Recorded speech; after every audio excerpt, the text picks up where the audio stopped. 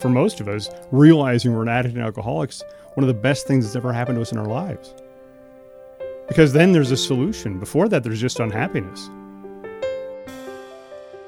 John Somervold grew up with high-achieving, affluent parents, but that didn't protect him from becoming a victim of sexual abuse. He turned to alcohol at a very young age to cope with trauma and eventually developed a $1,000 a day cocaine habit. Yet, John excelled in school and went on to be successful in the finance world. Still, his life was a mess, and he failed to find true recovery after entering treatment multiple times. Today, John runs a recovery center and sober living homes called Tallgrass.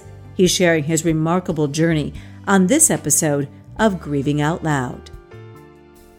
John, thank you so much for joining me on the podcast today. I can't wait to get into this conversation with you. I've just had the pleasure of getting to know you over the past couple of months or so after we both took part in an event that raised money for our organizations, you for Tallgrass and me with Emily's Hope. So thank you so much for being here. It's a great privilege to join you today. Thank you. I know you have struggled with addiction, and it got pretty severe when you were much younger. How many years have you been in recovery? 23. That's a long in recovery. time. It wasn't a quick fix. My first meeting was 36 years ago. But yeah, I am an addict and an alcoholic. So it took 10 years of maybe wanting to get help before you, or get into recovery before it actually... Well, I had 12 years of pretending that was my goal. My version of getting help is that I attended many times. I decided once. Made the decision. Correct. And the decision that I made was that I couldn't start. I didn't know anything past that. Went to a work Christmas party. We were walking in. My wife, who was pregnant with our second child, and therefore the designated driver, said, "Why don't you hand me the keys?" And I said, "I just won't drink tonight." And she said, "I know you cannot drink at all. Why don't you have one?" And of course, I had a very self-righteous response to that. Didn't she know that I could control myself? And about 29 beers later, which is a beer can pyramid, 7, 6, 5, 4, 3, 2, 1, and 1 still in your hand. About 29 beers later, I remember walking sideways toward the truck and handing her the keys and saying, "Okay, I'm done." I have no idea why that time mattered.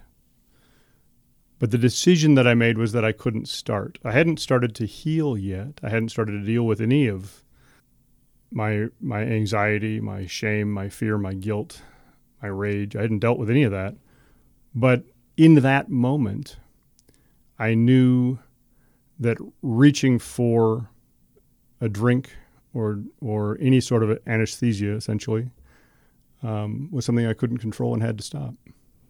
So something just shifted in you after, I'm assuming, years of pain and suffering that you brought on or was brought on through your addiction. Yes. Well, like a friend of mine once said, "If you're so smart, how come you're so unhappy?" I have some big advantages as an addict and an alcoholic. I know why. I know what I was anesthetizing. And a lot of people, I will talk to people with some frequency, who be like, I had a great family. My parents were fabulous. I don't have any idea why I can't stop using or drinking or whatever it is. And I don't have that. I am an anesthetizing drunk and addict. And you knew why. I know exactly why. I don't want to feel, and I don't want to feel because I had no agency as a child. I had no control over my body, no control over my environment. After years and years of rampant sexual abuse, I had no worth at all. It was all a friend of the family. When I went to my parents the first time in about 1974, so I was 7 years old, and they weren't prepared to hear that. So then it became, how dare you? How dare you say that about someone? Because if you look back to the 70s, people weren't really openly talking about this kind of thing or wanting to accept that it went on. Awareness campaigns matter. Your awareness campaign with Emily's Hope matters. The awareness campaign of taking addiction from being a character flaw to an actual illness and a disease matters. And 50 years ago, child abuse was impossible, especially not, at our house. And so I just wasn't heard. Because people also need to know a little bit about your background, and that you grew up in a highly educated home. You had lots of opportunities. I had every opportunity. Yet this still went on. And it still went on. My family, my parents have no guilt in that at all. They were not perpetrators by any stretch of the imagination. And they were providing every opportunity that I was shrugging off and or failing because I did not deserve to be there. I did not deserve to succeed. Because in years of physical and sexual abuse, I have no heroic moment. I never stood up for myself. You were a child. I was a 6'1", 200-pound child by the end of it, but you were groomed and conditioned. Absolutely, all of the things, and intellectually, I understand that completely. Emotionally, that's a thing that has taken, I don't know, I'm 54 and a half years old, 54 and a half years to get my head around. So I was an anesthetizing drunk who eventually had to learn that the anesthesia was making me less happy, not more happy. That living in my rage and my fear and my anxiety and the separation that created, which I considered a safety net, being drunk or whatever it was safer than not. Because if it happened while I was drinking, then it wasn't my fault. If it happened while I was drinking, then I wasn't responsible for that. And so that was my safety net versus... You could absolve yourself of all personal responsibility. I could absolve myself. And also, people will give you plenty of space when you're that guy in the corner. There's just a lot less risk socially when you burn the bridge before you get to it instead of after. And so I engaged in that aggressively. What age did you start drinking? I started drinking when I was 13, but I started smoking marijuana when I was 9. 9? Yeah, the summer between 4th and 5th grade. And I think it's so much more common now for kids to start smoking marijuana than when you were 9. Oh, yeah, we were outliers. Uh-huh. One of my grade school friends' older brothers was a dealer. And so theft and chicanery went a long way. So I assume there were lots of other substances as well throughout the years when you were using. Yeah, well, and so I started having orthopedic problems about that same time. And so then there was an ocean of Darvon and Darvocet and Tylenol 3 and... painkillers. Yeah. Yeah. So do you think that all addiction stems from trauma? No. No, I think that... Because I do rack my brain with my daughter, wondering, I went through a divorce when she was young. Her other siblings are okay. Millions of people have parents who are divorced. I often think, was that the trauma that led to her addiction? Or is there something else that I don't know about that happened along the way? Or was it from peers and some incidents that happened her freshman year in high school? I think as those of us who love those who suffer from substance use disorder or who have lost someone from substance use disorder always think of the why. Well, yeah, we want something way more tangible. We want a thing, whose fault is this? How did this happen? I think that, 10, 12% of us are highly susceptible just in our genetic and biological response to whatever it is. And I think that let me take back my no. Let me say that it doesn't have to be an understandable or externally perceptible trauma. It doesn't have to be, mine was cataclysmic. Well, it's huge. I mean, that's huge. Mine was Sexual, cataclysmic. physical abuse, huge. Yeah. But I think that, getting picked last on the team every time at recess, all the jokes that the kids think are funny about things you can't control, whether, you're a child and your shape isn't their shape, or your eyes aren't their color eyes, or whatever it is, anything that causes that separation can trigger it. So it's how somebody internalizes whatever's going on externally, right? Like some kids can just brush that off, or it doesn't bother them, and some sensitive kids it really bothers. Do you think every person who suffers from substance use disorder is extremely sensitive? Well, I have a theory about that. Opinion. No, you don't think so? Well, sure. I think that the addicts that I know, and I'm around them every day, all day, at Tallgrass, the addicts that I know are heartfelt in general. They're emotionally generous. Their heart is on their sleeve. One of their biggest problems is that they love so much with so little capacity to transmit that or communicate that in a way that they understand or that can be understood by others, that their heart is always taking hits. And so I think they're very sensitive. I think that, there's a lot of irony in the fact that we treat addicts and alcoholics like they're not as smart as the average person, but I think that my experience of addicts and alcoholics is that they're at least average intelligence. Just personally, I think Emily was a gifted student, gifted, academically, and she was very sensitive from the day she was born, And I often think that has something that the world is just too harsh for many people who turn to substances. Well, exactly. People interpret all the feedback that they're getting as separation. All the feedback that they're getting is isolating. And unfortunately, it doesn't matter really when you're hurt or when you're sensitive. The style of the feedback isn't the issue. When I was a kid, I was terrified of being told how handsome I was. I was terrified of being told good things, because that's how things went wrong.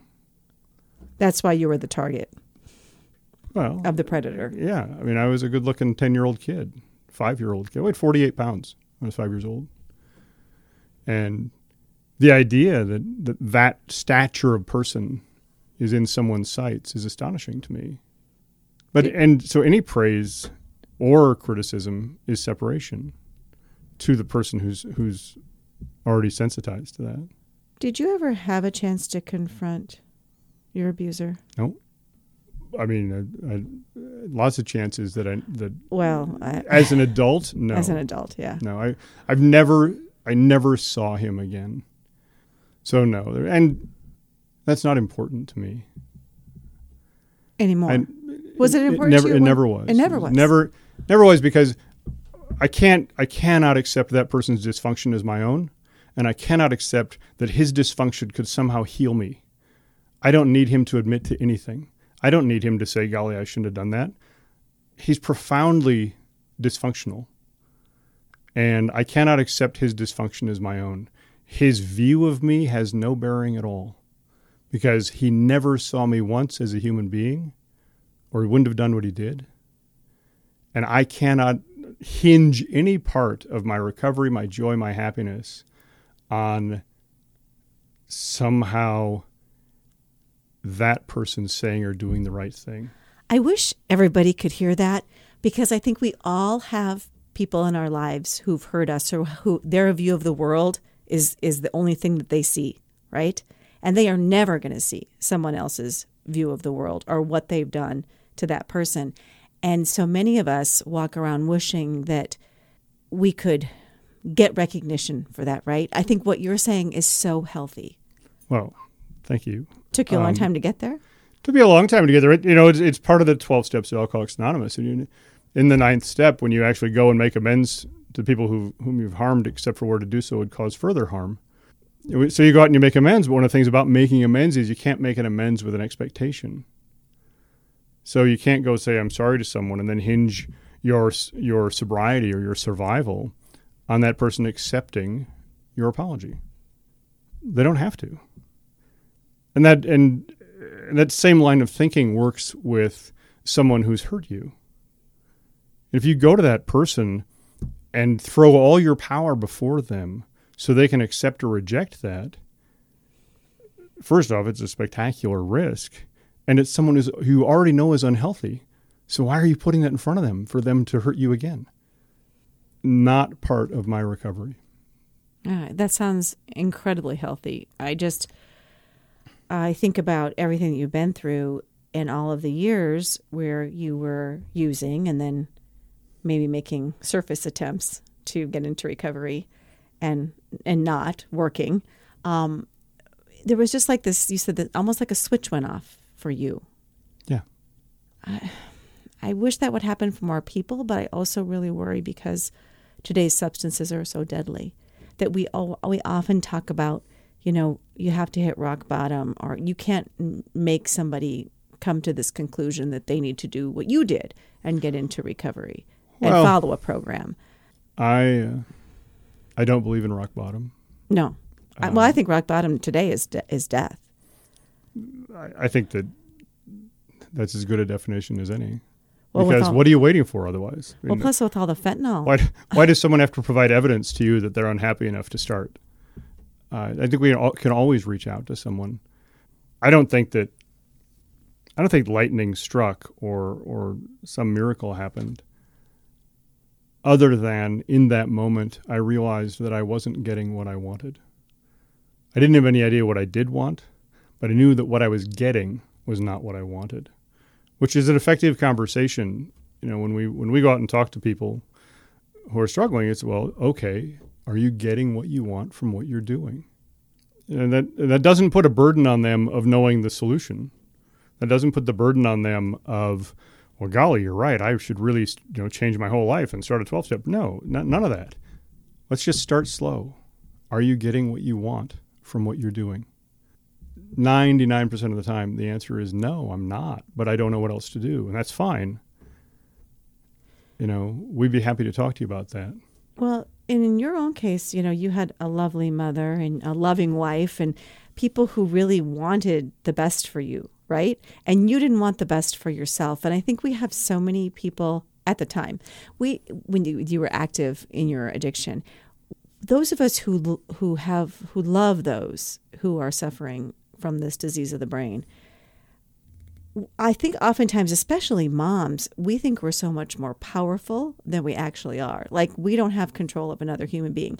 So this is my roundabout way of asking you the question, could anybody have forced you to get better? Could anybody have done anything to make a difference for things to change earlier for you?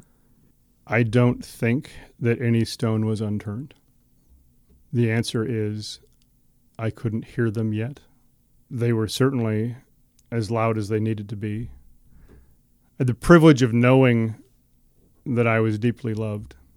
Even though I didn't think I deserved it, I knew it. In fact, I sort of resented the fact that they would love me when I didn't. So I had that privilege, but the answer is that I have no capacity to hear them in a way that is effective. I think that's something that would be very good for people to keep in mind, because until somebody is ready to hear you or can hear you, it is like shouting down an empty well, right? I've always hated the phrase, when the student is ready, the teacher will appear. Because it was usually used in times when I was the student and I wasn't ready, and the teacher was standing in front of me telling me, when the student is ready, the teacher will appear, and I was messing something up.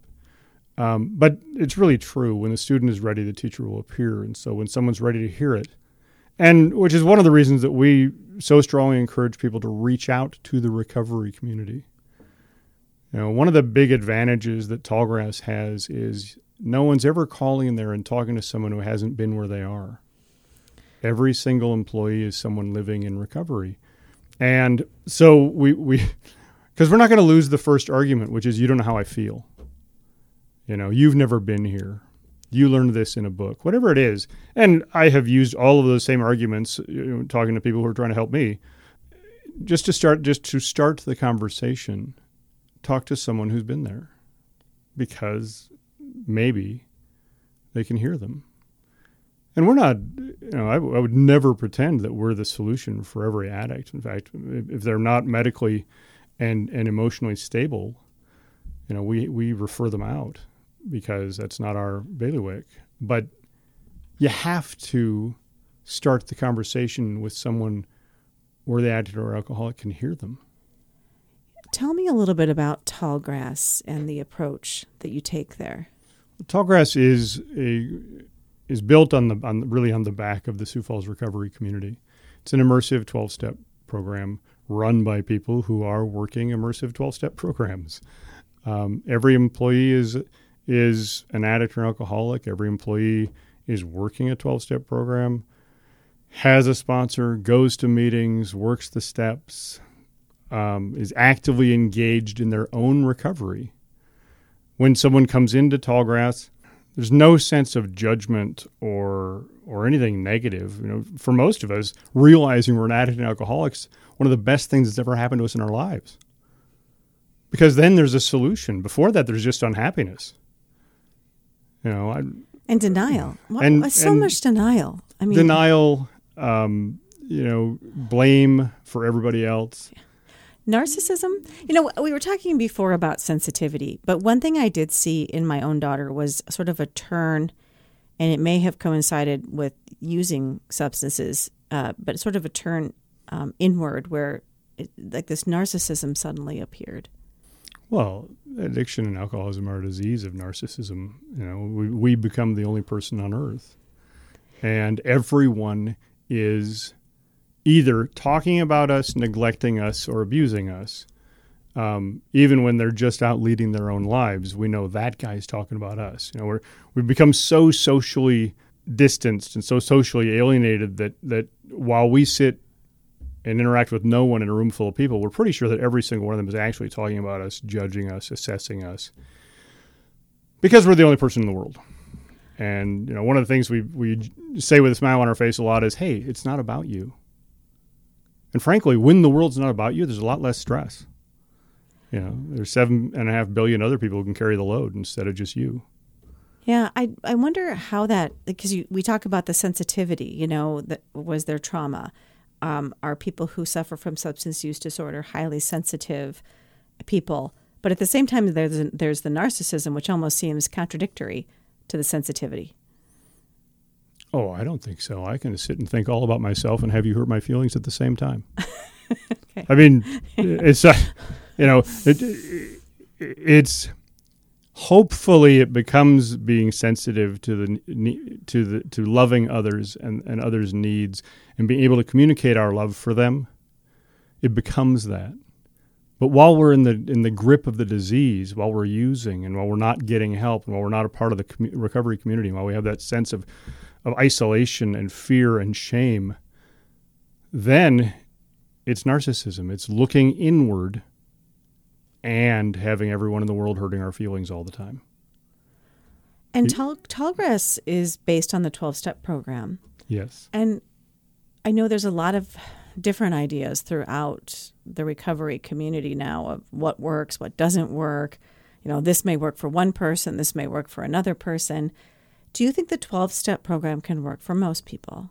Yes. Most people.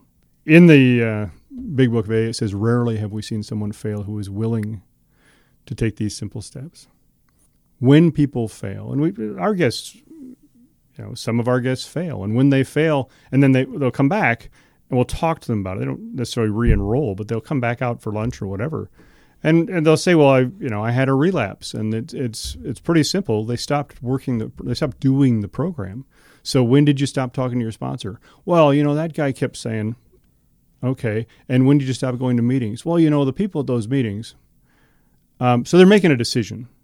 They're making a decision that, okay, in a couple of weeks, I'll have loosed all the chains of this program, and then I can go back and drink or use or whatever it is, because I was more comfortable in my failure than I am in my success. Yeah, that's really interesting, because I often wonder, not having suffered from this myself, like you're getting better, you're doing better. Why would you want to go back to that? Obviously, you suffered, you were unhappy using, because eventually it all leads to pain, right? It's the road to pain. Yet people do. But the pain is ever present. And so when when people relapse in general, it's because they were more comfortable failing in a way they understand. Failure became one of my most powerful assets. I could fail my way through the holidays, and it gave me power. And people stop expecting things of you as well. They stop expecting things. They clear out of the way. Like Moses crossing the Red Sea. There's the sea parts, and you get your way because of the tremendous anxiety you can cause in others by failing yourself. That power over others, that power to fail, that power to dominate the social landscape with our own anxiety, our boisterousness, our false bravado, all those things. The humility to step back from that and realize that you were hurting people and realize you were hurting yourself. It's hard on the first try. It's hard on the second try. Yeah, it must be so hard to come face to face for people, the number of people that they've hurt. Well, step Especially 4 is a those fearless closest. and searching moral inventory, which is not the blame game. It's not, my fearless and searching moral inventory is not just trying to make me feel like I'm a terrible person or I've done terrible things. Mostly it's to help me understand what resentments, shames, fears do I carry that still impact my behavior. And so, a fear stated has less power. So you write it out. And then in the 5th step, you share it with someone. And it's not just someone. It's actually, there are 3 parts to that. First off, you share it with yourself, another human being, and the higher power of your understanding. And the reason you share it with yourself is because this is a program of honesty. And most of us haven't been honest. We've been deceiving ourselves about everything in the world. And so to actually say those, to actually recognize those character faults in ourselves or those resentments, actually recognize the negatives that are driving our behavior is incredibly powerful. And so the reason it says that, it's one of the reasons it says with yourself. And then you share with another human being to figure out that they're not going to spontaneously combust when they hear who you've been. Right, Because, shame. Yeah, that shame the is shame, and you realize that they don't judge you. They don't walk you through the process of feeling terrible about it or anything like that. They listen. That's all. They listen, and you realize that person didn't blow up. You didn't turn them into dust, whatever it is. It didn't happen because actually you're not that awful a person. And then you share it with the higher power of your understanding because you are going to ask that higher power to remove these defects of character. There's this cliche saying, secrets make us sick, right? And I think it's amazingly courageous for you to share your own personal story and what happened to you as a child. And do you share that quite freely? I mean, you're sharing it with me here on the podcast. So I started volunteering at Tallgrass in June of 2008. I've spoken there monthly then for 13 years. I've probably shared that with 1,500 people that way. I share it when I speak publicly. It's important for people to know that those things happen. It's important for people to know that sort of childhood can take an ugly turn and become what I have been. But it's also important for people to know that it doesn't have to be the last definition of you. It doesn't have to be the last thing that happened. That is not the end of my story. That's valuable. Because we talk a lot about, in the promises of AA and the promises of the 12 steps, we will find joy like we've never found. And that is true. I haven't spoken to my sponsor since yesterday, but when I'm actively engaged in working a 12-step program and actively engaged in the community and actively finding healthy ways to communicate with the people that I love them, that is a joy I've never known. Well, you started substances so young, 9. I mean, decades of using substances to numb your pain. It has to, 2 decades, more than 2 decades of recovery. You have a lot of life to live and figuring out who you are. And yes. And frankly, a lot of time to make up for. Right. Start when you're 9, finish when you're 30. There's a lot of there's a lot of evidence out there that when we start anesthetizing ourselves, we stop maturing.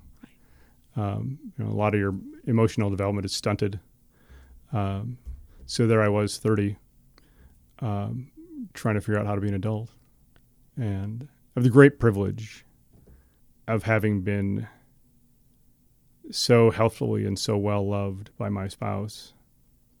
Just profoundly lucky to be both held accountable by her, but also spectacularly supported. Not everybody can do that. Not everybody gets that. No. know? Yeah, it's amazing. And how many years have you been married now? It'll be 30 in December. Yeah. And, I'm sure it's the best 7 or 8 years of our life. Profoundly lucky. I can't say that I, conducted some big study and chose the right one. I knew I was going to marry Katie when I'd known her for 10 minutes.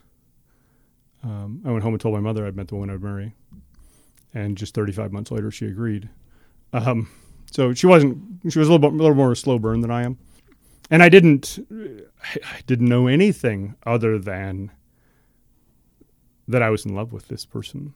I didn't know anything about her. I didn't know anything about what our journey would be, certainly. Most people don't, especially when they're young. I knew very little about myself. And the fact that she has found a way to help us grow through all of this has been really miraculous. I think so, yeah. Because so many bridges are often burned, in active addiction, that people wind up by themselves. I mean, their families have maybe done everything they can and have sort of thrown up their hands. The answer is sometimes it's time to stop. And we had the conversation where when I stopped drinking in December of 97, and in April of 98, she came to the office and said, look, this dry drunk thing you have going on, all the rage and anesthesia. Because you weren't working through your issues. I wasn't doing anything but being angry. But you weren't drinking. I was not drinking. I was super self-righteous about it. Don't you know I'm killing myself for you? And I said that to the back of her head as she walked away, because she had delivered the message that we weren't going to live this way. It wasn't going to be John gets to be a raging dry drunk and the rest of the world gets to tiptoe around me while I do nothing. So what happened after that? I went to the 10 o'clock at Southside. That's when you started getting involved in meetings. Yeah. Tallgrass relies on the 12-step recovery. Is there anything else, any other approach that you're taking there that you feel is very successful? One of the most important things we do is we have a mentor program, which is a lot like having a sponsor. It's just that a person is assigned to you. And in general, when they leave Tallgrass, they don't keep the same person. Some do.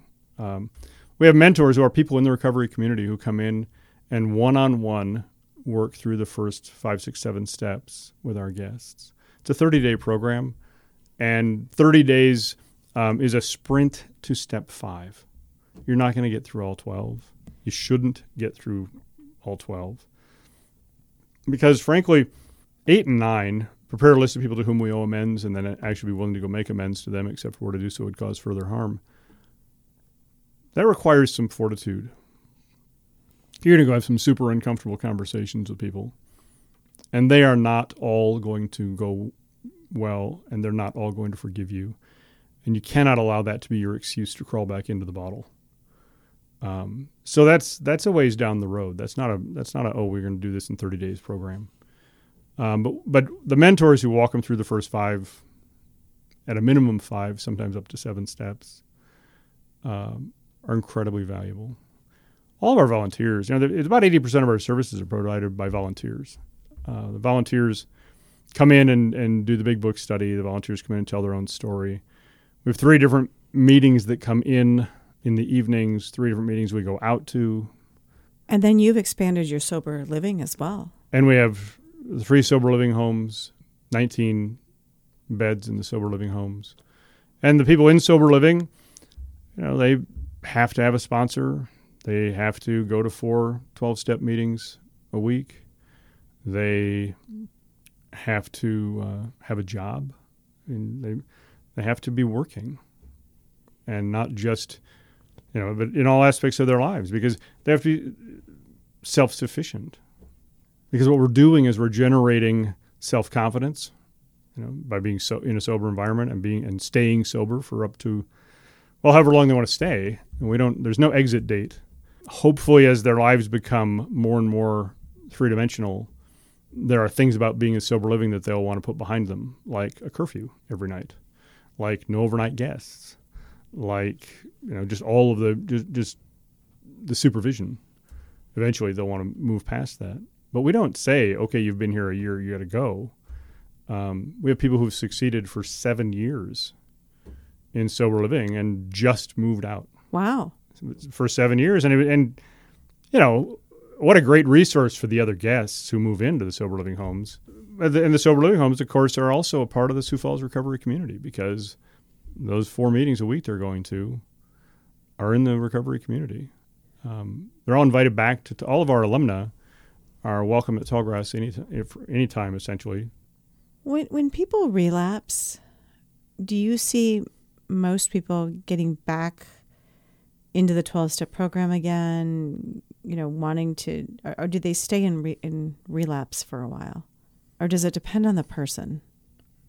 For most of our guests, there is not a relapse. For those that do relapse, some just admit they don't want what we have, and that relapse is permanent. Mm-hmm. I've taken that phone call. I don't want what you have. I don't want to do it the way you do it. And frankly, then we'll ask them what other resources we can point them toward. If you don't want what we do, that's fine. There are other modalities, as they call it, to find a life supersedes your substance use disorder. That's available. We're not the only path. For people who have stayed connected to the recovery community, a lot of relapses are very short, a weekend, 3 days. And we just strongly encourage them to come right back, not enroll, come right back, just have lunch with us, stay for a meeting. Get connected again. Yep. Talk to a staff member. We will, once again hand you the schedule for the Sioux Falls recovery community. We'll get you a ride to a meeting. We'll help you. We'll help you talk to your sponsor and just clear away the debris of that. Did you ever see yourself working in this area? No. I know you suffered from addiction, but no, in fact, and you were in the financial world, right? I was a financial advisor for about 18 years. Didn't really propose to ever do anything else. I was on the board at Tallgrass, and after a particularly cantankerous meeting, the president of the board came and asked me if I would just do it. If you think you're so smart, why don't you do it? Become executive director. Yeah, and I thought that was a terrible idea. What were they thinking? That was on a Thursday. Between Thursday and the following Tuesday, somebody came in and bought my business. Wow. Isn't that a I don't take a glass of water and throw it on the sidewalk looking for God very often, but wow. So I called back. I didn't realize that I would love it as much as I do. I didn't realize it would go as well as it has. Why do you love it? Because I work with people who are so heartfelt and so personally courageous every moment, putting themselves on the line for every phone call, every guest, every organization that contacts us, every family that contacts us. They bear themselves with such courage and so freely all of the time. It is the most beautiful thing I've ever sat through. And just to be a part of that and to have that to look forward to every day, talk about your bucket overflowing. It does all the time. I sit in sort of the bullpen and listen to the phone calls come in, and very few of the phone calls are easy.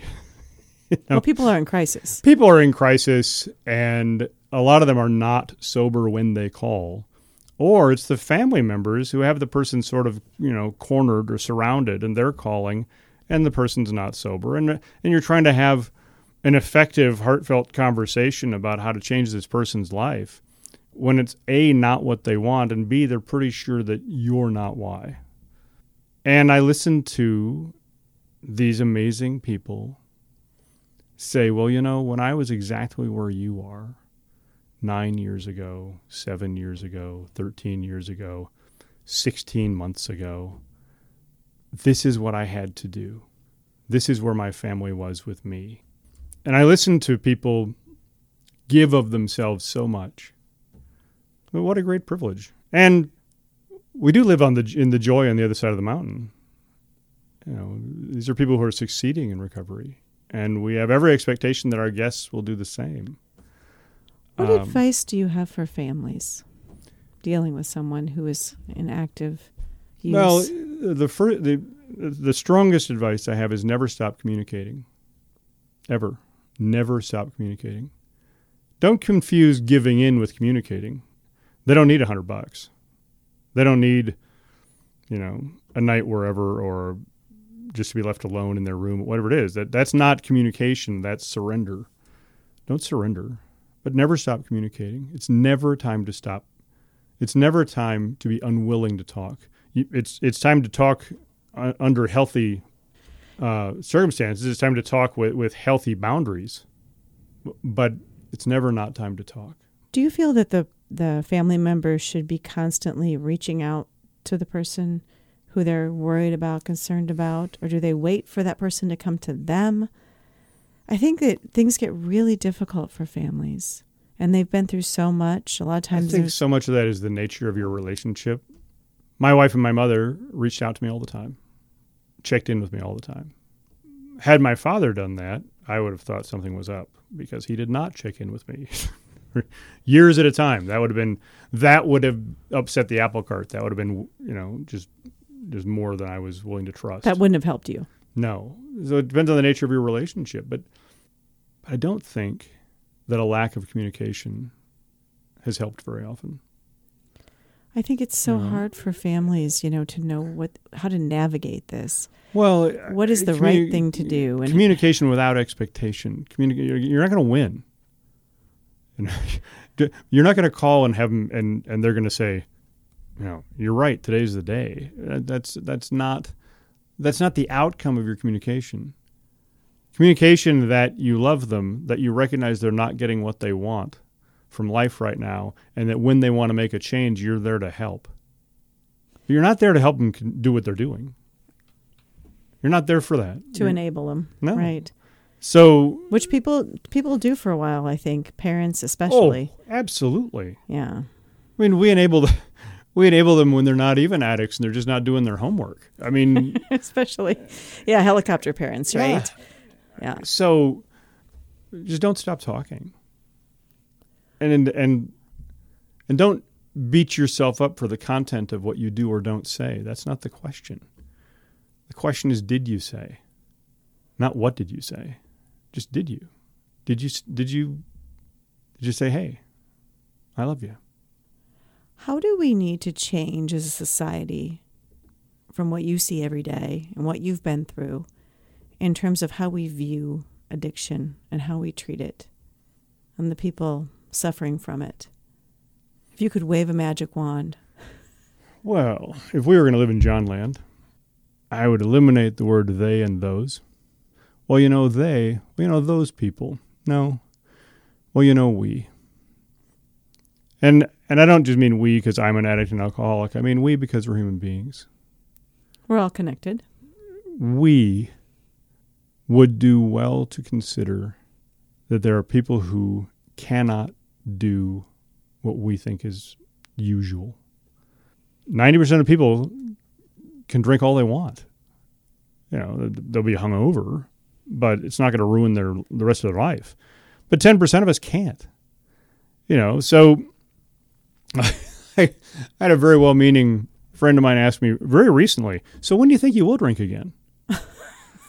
And they clearly don't understand. Clearly, we've miscommunicated the fact that this is a disease.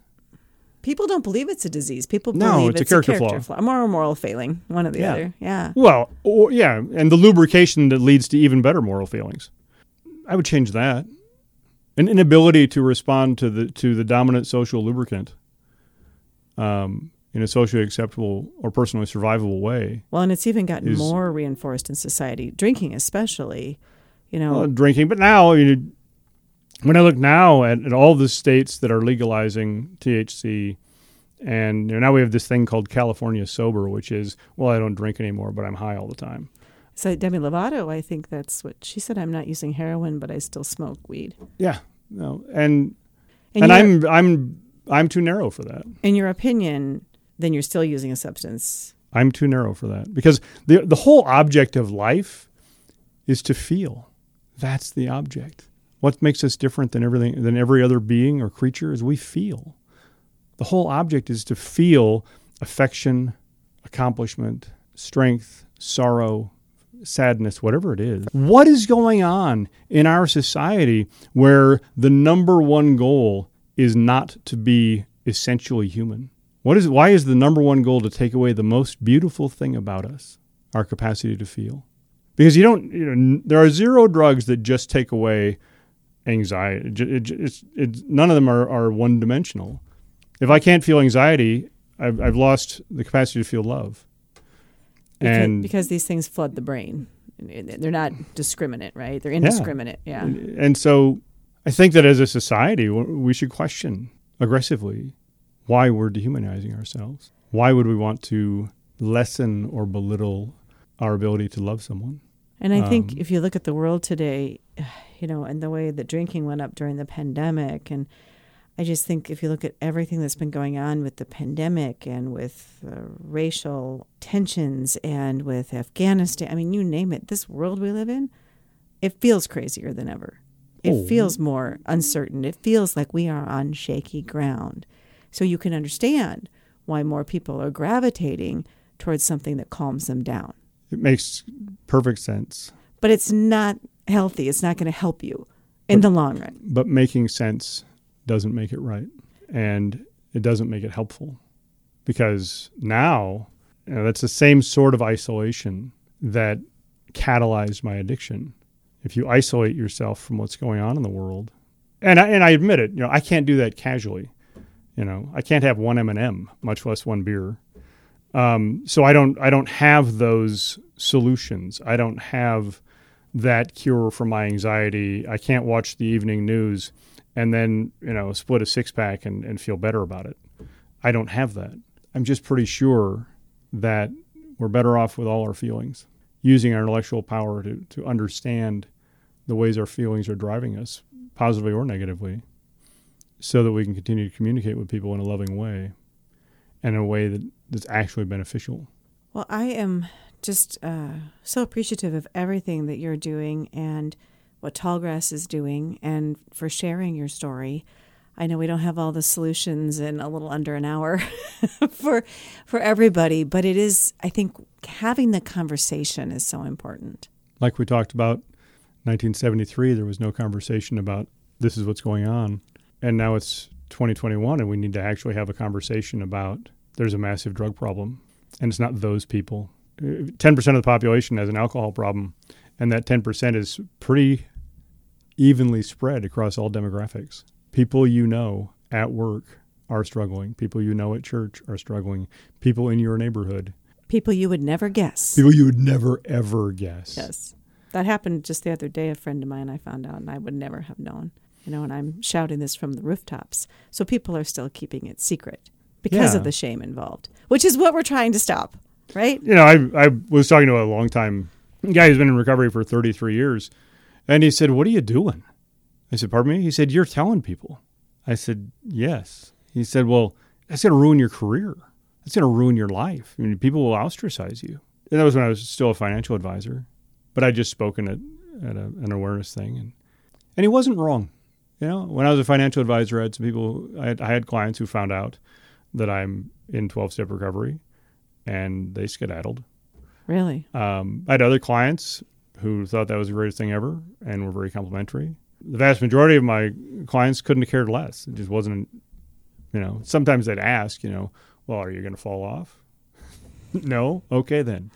If you do fall off, will you tell us? Probably not. Well, I suppose, from the standpoint of a guy who hasn't fallen off, of course I will. From the standpoint of a guy who did fall off, I don't know. And thank God I didn't fall off. So it's still, the stigma still exists. For sure. And when I went public with my daughter's story, I expected a lot of negative feedback, right? And I would say, I think in our minds as human beings, we tend to obsess on the negative, but I would say about 98% positive, very supportive, understanding. But even today, I still get comments like, just the other day, someone said to me, "Oh, you must have been too busy working to know what was going on with your daughter," because I'm a mom who works outside of the home. I said, well, no, I knew we were having issues and we were trying to get her help.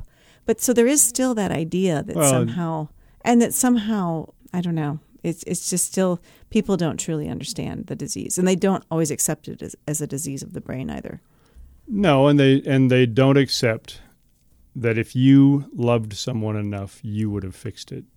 That's what they think. They don't accept that it's actually not in your hands.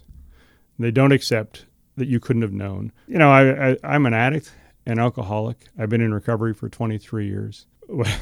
Years ago, one of my kids got in some trouble, and I was thunderstruck. Like you of all people should have known. And you would think so. Yeah. And of course, then hindsight kicks in, and I'm like, oh yeah, all these things. But in that moment, I was completely at a loss.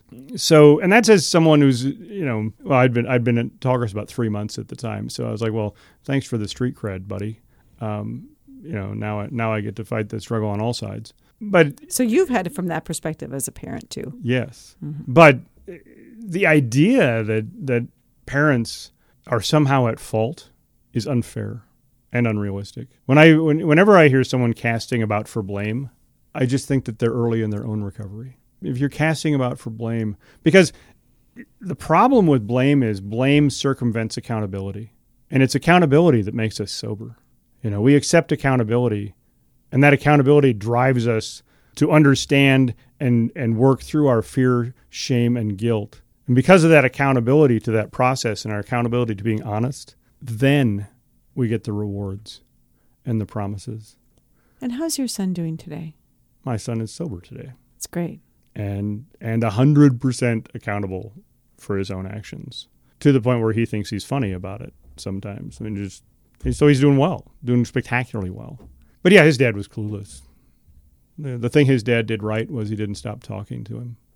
I tried not to verbalize my "oh, this is about me" response because here I'm now leading a recovery organization, and you'd think I had all my ducks in a row, but no. Well, we don't control other human beings. That's for sure. But obviously, he could have thought about that a little more, which is an irrational and self-serving thing to think as a parent. But I sure did for a second. I think it's a normal thing to think. Well, yeah. I mean, how could he not know the impact this would have? But having said that, I was incredibly careful to not stop communicating, incredibly careful to not have it be about blame. And his mother, who knows way more about dealing with an addict than I do, took the lead. The key is to offer accountability, not fault. And with that, then the addict and alcoholic can find the honesty to move into the recovery community and find joy like they've never known. Well, on that hopeful note, we will end this podcast. And thank you so much for joining me. I appreciate it, Angela. Thanks very much. Thank you for joining me for this latest edition of Grieving Out Loud. If you're enjoying the podcast, please consider giving a positive review. Wishing you faith, hope, and courage.